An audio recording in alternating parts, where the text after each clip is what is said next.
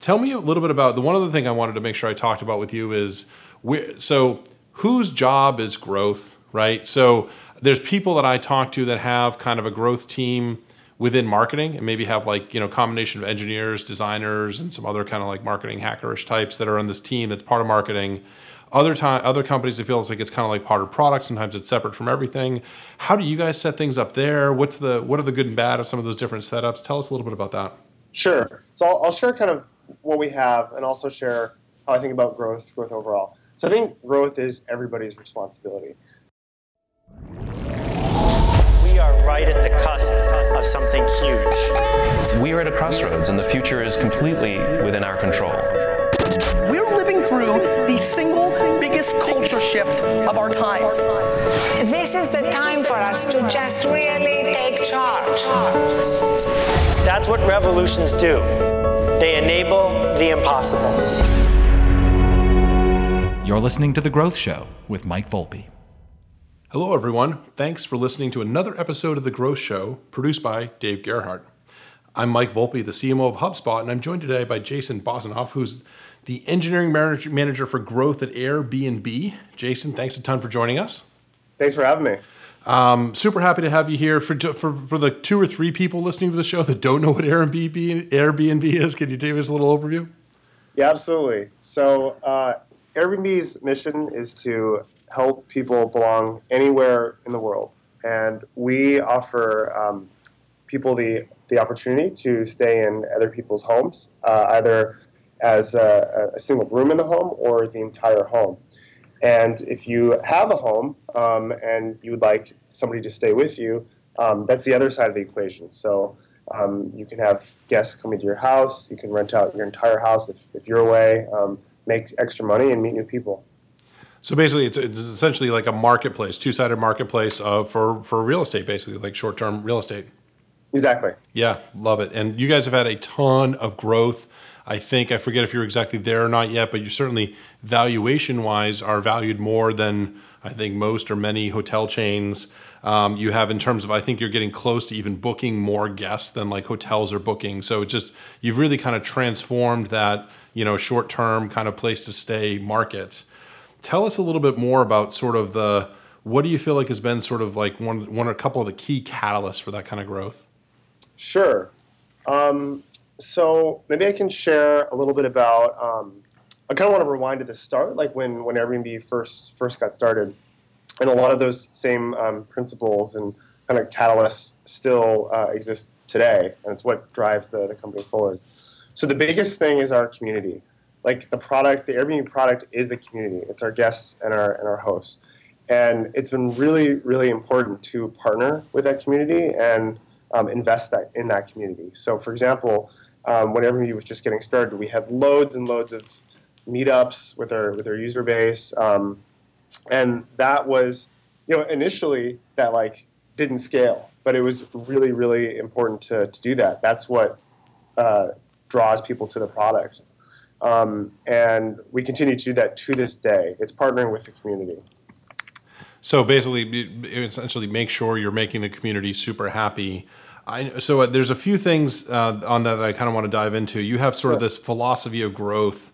Yeah. That I think you talk about sometimes, and maybe one of those sort of phrases that I want to dive into that's based off of what you just said is, it's better to have 100 people that love you than 1,000 people that like you. Tell us more about that. Yeah, totally. So if you like a product, I mean, that's good. It's good to like that product, but it's only when you really love it do you start organically sharing with other people. So what's really important to our growth is really making sure that we deliver on this awesome, authentic experience so that people love that experience and then share it with their friends. So what's your advice for, let's say, a CEO of a company and says, okay, I buy what you're saying. How do I know if people like my product or love my product? How do I figure that out?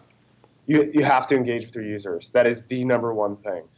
So for us, we're constantly engaging with our host community, with our guest community.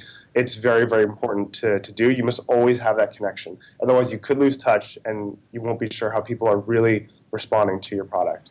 And is there some sort of a metric you can look at? Like, do you guys use NPS or other customer satisfaction metrics or other things to get a sense of what percentage of your users really love you or something like that? Yep, NPS is a big one. NPS also, we have some metrics around organic word of mouth growth that we use to see, hey, are people telling other people about our service? Meaning that, like, when new people sign up, you ask them how they heard about you, and if it's from a friend, like, you track what that percentage is, or are there other things there? Yeah, it was funny. For a long time, we were against doing that. We're like, oh, let's try to find out through this really complicated, data means, and we do that, and we do that still. But we actually just started using a survey. Like, why not just ask people about it? And we got some good data that way. It sounds simple, but it's actually it works and it's helpful. It's really funny. There's a lot of people I've talked to about this over the years, and there's a lot of complicated ways you dive into different types of analytics to try to, like you said, figure all that out. And a lot of it really comes down to just how'd you hear about us? Like that question that you write, that you feel like the old school business asks on a postcard or something, right? When you're signing up for something, but you're like, well, it's, that's actually a decent way to measure it. Right, even for the most, analytically competent businesses. Yeah, that's interesting. So, okay. So there's some good ways to think about measuring that. And like you were saying, it's about engaging with the user. So you're making sure you're doing the right things so you continue to build that love. Mm-hmm. Now, something else you say is that our users tell the story better than we do. How is that at all possible? I mean, you know what I mean? It's it's like you clearly can boil down the story better because you're doing it all day long versus one of the users. Like, what does that really mean? Like, tell us, what are we supposed to take away from that? So it's interesting. So I would challenge that we can boil down the story better than our users. I think the reverse is true. So what I mean by our users tell the story better than we do, we could, for example, just plaster the world with like ads and billboards saying like, hey, Airbnb is great, and here's the story of why you should use Airbnb. And that's okay. I mean, that could work. That's okay. But when you have a user who, let's say, went on a super incredible trip, let's say they went to Italy for a couple of weeks, got immersed in a new culture, and maybe stayed with a host and had a great connection with that host.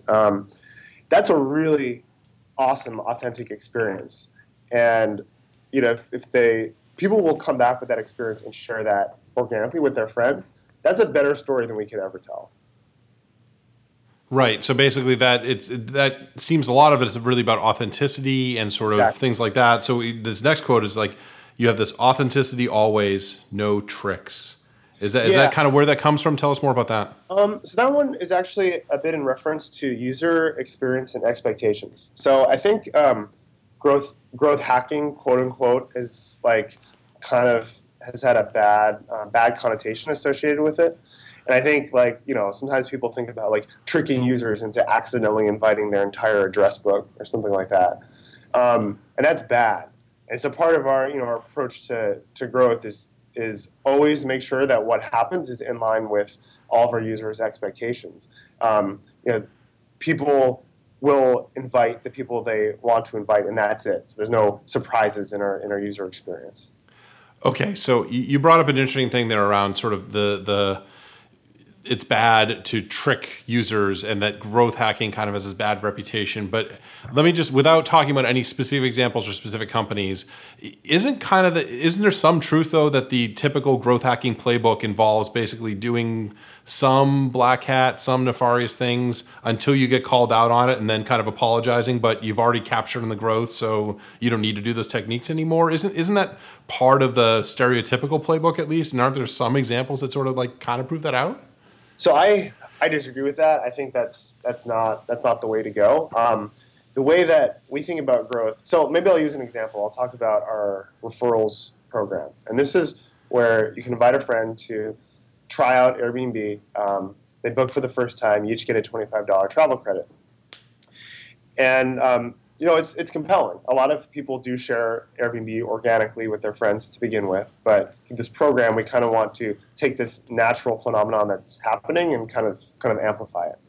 So, what we do is, when do we prompt users to refer other people, or to refer their friends?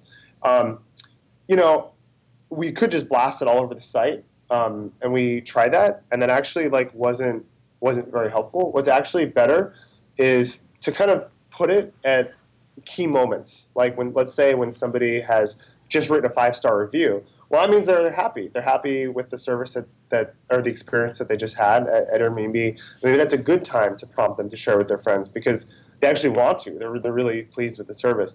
And so that's like an example where, hey, it's actually just kind of helping people, giving them an option at good moments. But there's no tricks in that. That's authentic. They just said that they had a great experience, so why not give them that option to share it with friends?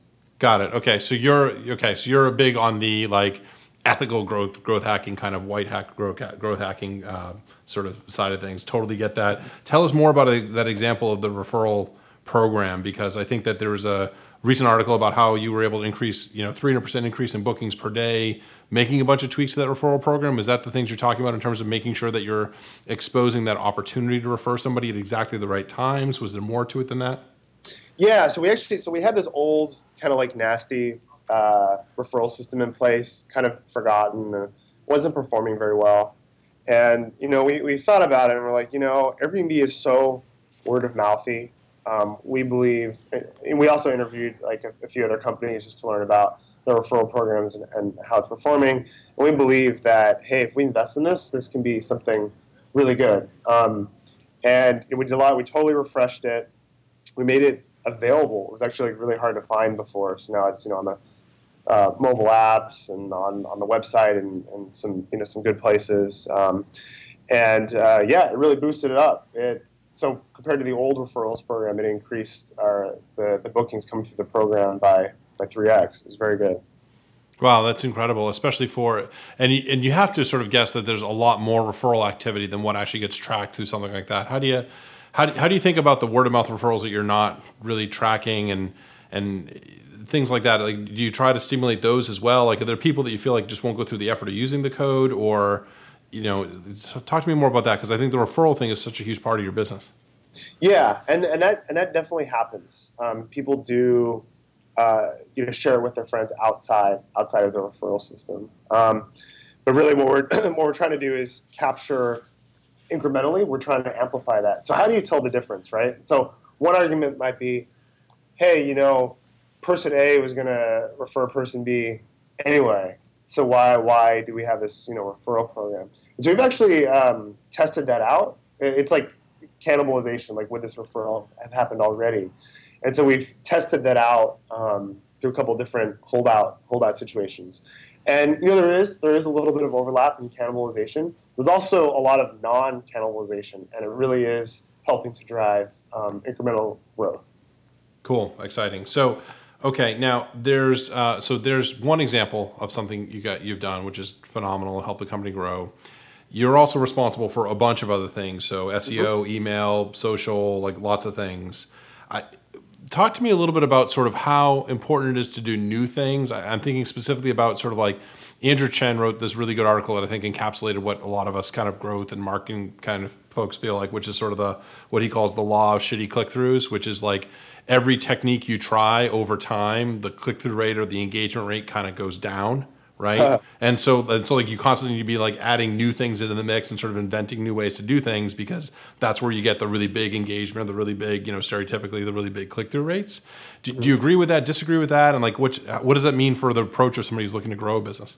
Yeah, so I don't agree with that. I think that, okay, so here's my recommendation. So generally when you look at companies, there tend to be a few major growth channels that are just really big hits for them. And you might not know exactly what those channels are at first. What can be really helpful, and this is the way that we've approached these other growth channels, is we'll test it out. We'll just, the way I think about a growth channel, so by growth channel I mean like a referrals program or search engine optimization or search engine marketing or email, just some way that people are discovering your product or service for the first time. I think that just like there's a product market fit for your product, there's also kind of a channel market fit that you need to find out. You need to explore a channel and potentially in a small sort of non-scalable way to even just kind of test the waters and see if it is getting traction, and then place your bets once you've done that. Start small, try it out, then scale out if it makes sense. And then over time, you can probably expect, sort of per this, law of shitty click-throughs, right? That the performance may decrease over time, and then you need to continuously be experimenting and trying new things and figuring out what new channels are. Is that the way to think about it? Yeah, I mean, so I would not. I think something's wrong if you're starting to get low engagement and low returns. I think always keep looking for high relevant communication with your users. So let me give an example. I'm thinking a little bit about our emailing of our users. We have a really high open rating and click-through rates. And the reason why is we've decided, when we contact our users, it's based off, we want to make it as relevant as possible. It's based off of some action they took on the site. So let's say somebody did a search for listings in Morocco, and they ended up not booking. And then a week or two later, we'll email them and say like, hey, check out these great listings in Morocco. And click-through rate is really high because it's really relevant to them. It's like, people are actually happy and interested to get this email because it's actually highlighting something that they're very interested in. So I think it's really good to keep any kind of like outbound marketing focused on that. Yeah, it's really interesting. I think I agree with you, and I think that I don't know if we're sort of disagreeing with Andrew Chen, but we might be. I think if you take his argument that sort of the law of shitty click-throughs and apply it specifically to display or things like display advertising, I think it's very much true. So sort of this new network opens up and there's, a huge amount of inventory and a small amount of advertising, and people see these ads are like, wow, and they really engage with them. But then that kind of like that engagement rate kind of plummets over time, and the cost skyrockets and blah, blah, blah. But I agree with you. I think there's a lot of things in sort of the more in other engagement channels, let's call it that, as opposed to like advertising, whether it's, you were just talking about email and being able to actually keep that, open rate and click-through rate high over time. What we've seen, for us, content and inbound is a huge channel for us.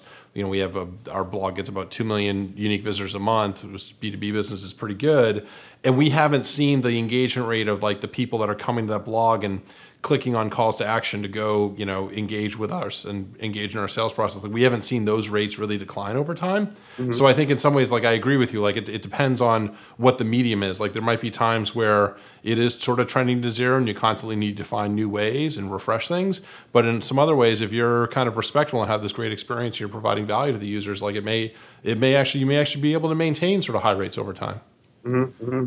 Yeah, I agree. Awesome. So one thing, this is kind of maybe a good little segue for a second. So you must use Airbnb yourself a fair amount. What's been the most interesting place you've stayed? Oh, great question. So I had a great time. I went to Korea last year. It was awesome. What made it really awesome was the host that I stayed with. Really cool guy. Had soju together. It was just a really, really fun experience. It was my first time in Korea, and the host really helped me. He kind of told me like what to explore and what to check out, and it was a way for me to learn about it in a way that I would otherwise could not have without a host and without that local guidance. Tell us more about that, because you didn't bring up the host when you talked about what Airbnb was, which Sure. why would you? But I actually feel like for a lot of people that the host is a key part of the overall experience. Like they're not, they're someone that's this part of this connection between the people renting the places that you're bringing in and the people posting, their apartments, couches, whatever it is, right? And that host, I think, can be a key part of the experience. Do you feel like that's true? And like what do you do to try to ensure that because that's something you don't necessarily control as much, right? When you talk about building these experiences users love, what are the things you guys do to try to make the host, build an experience that the users will love?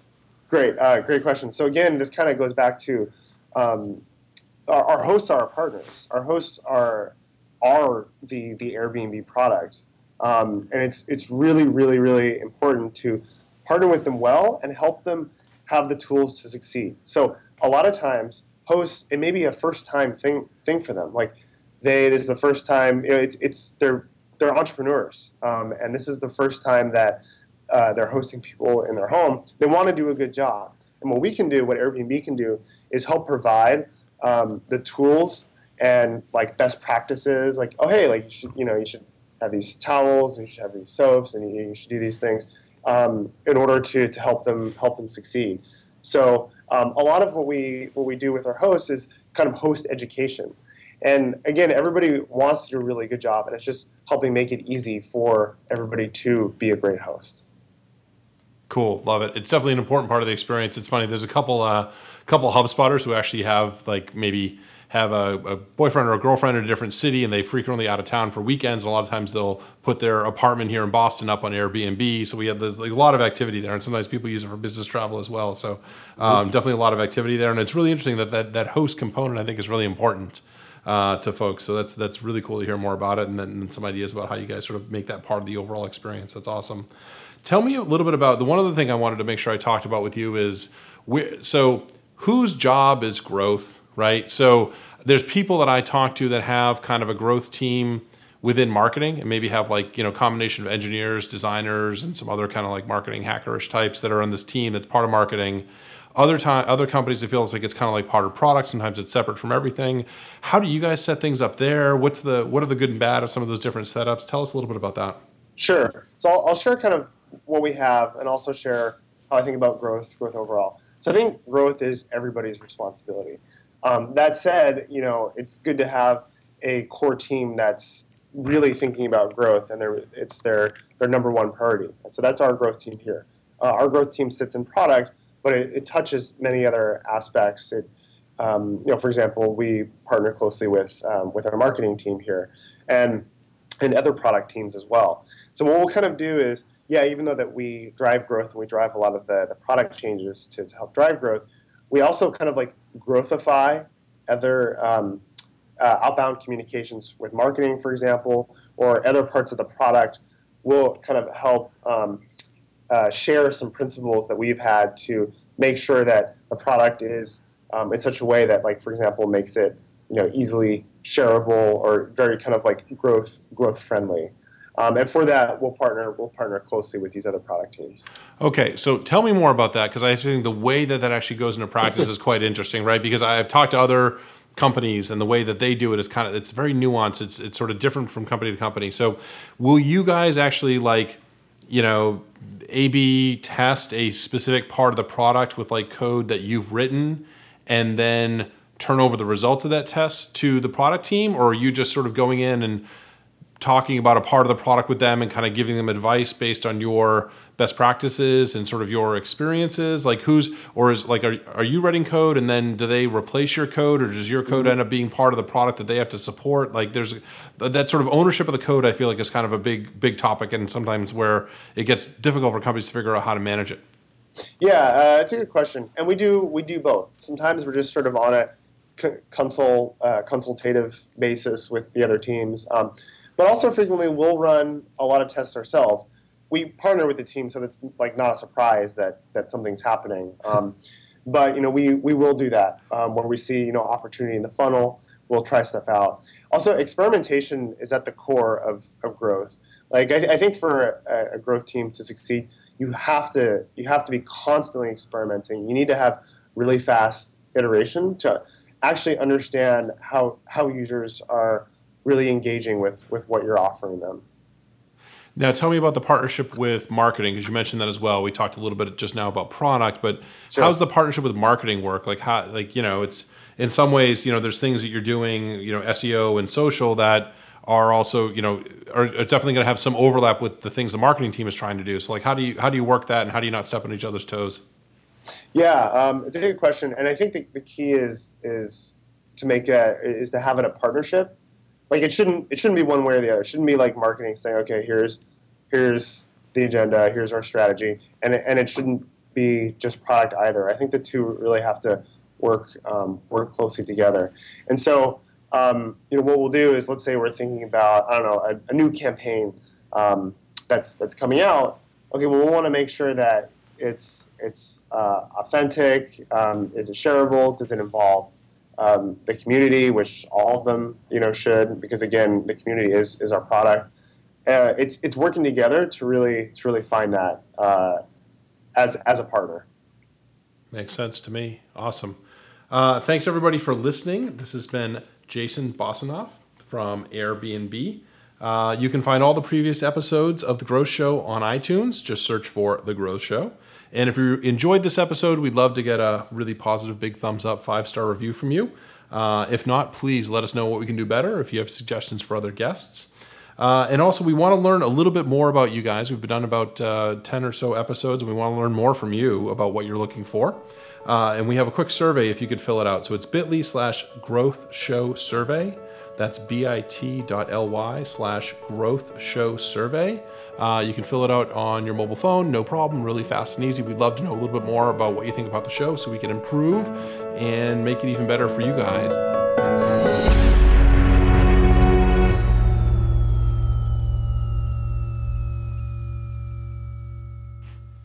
Jason Bosinoff. Bosinoff? Pretty easy. I should be able to get this one. Bosinoff. Bosinoff?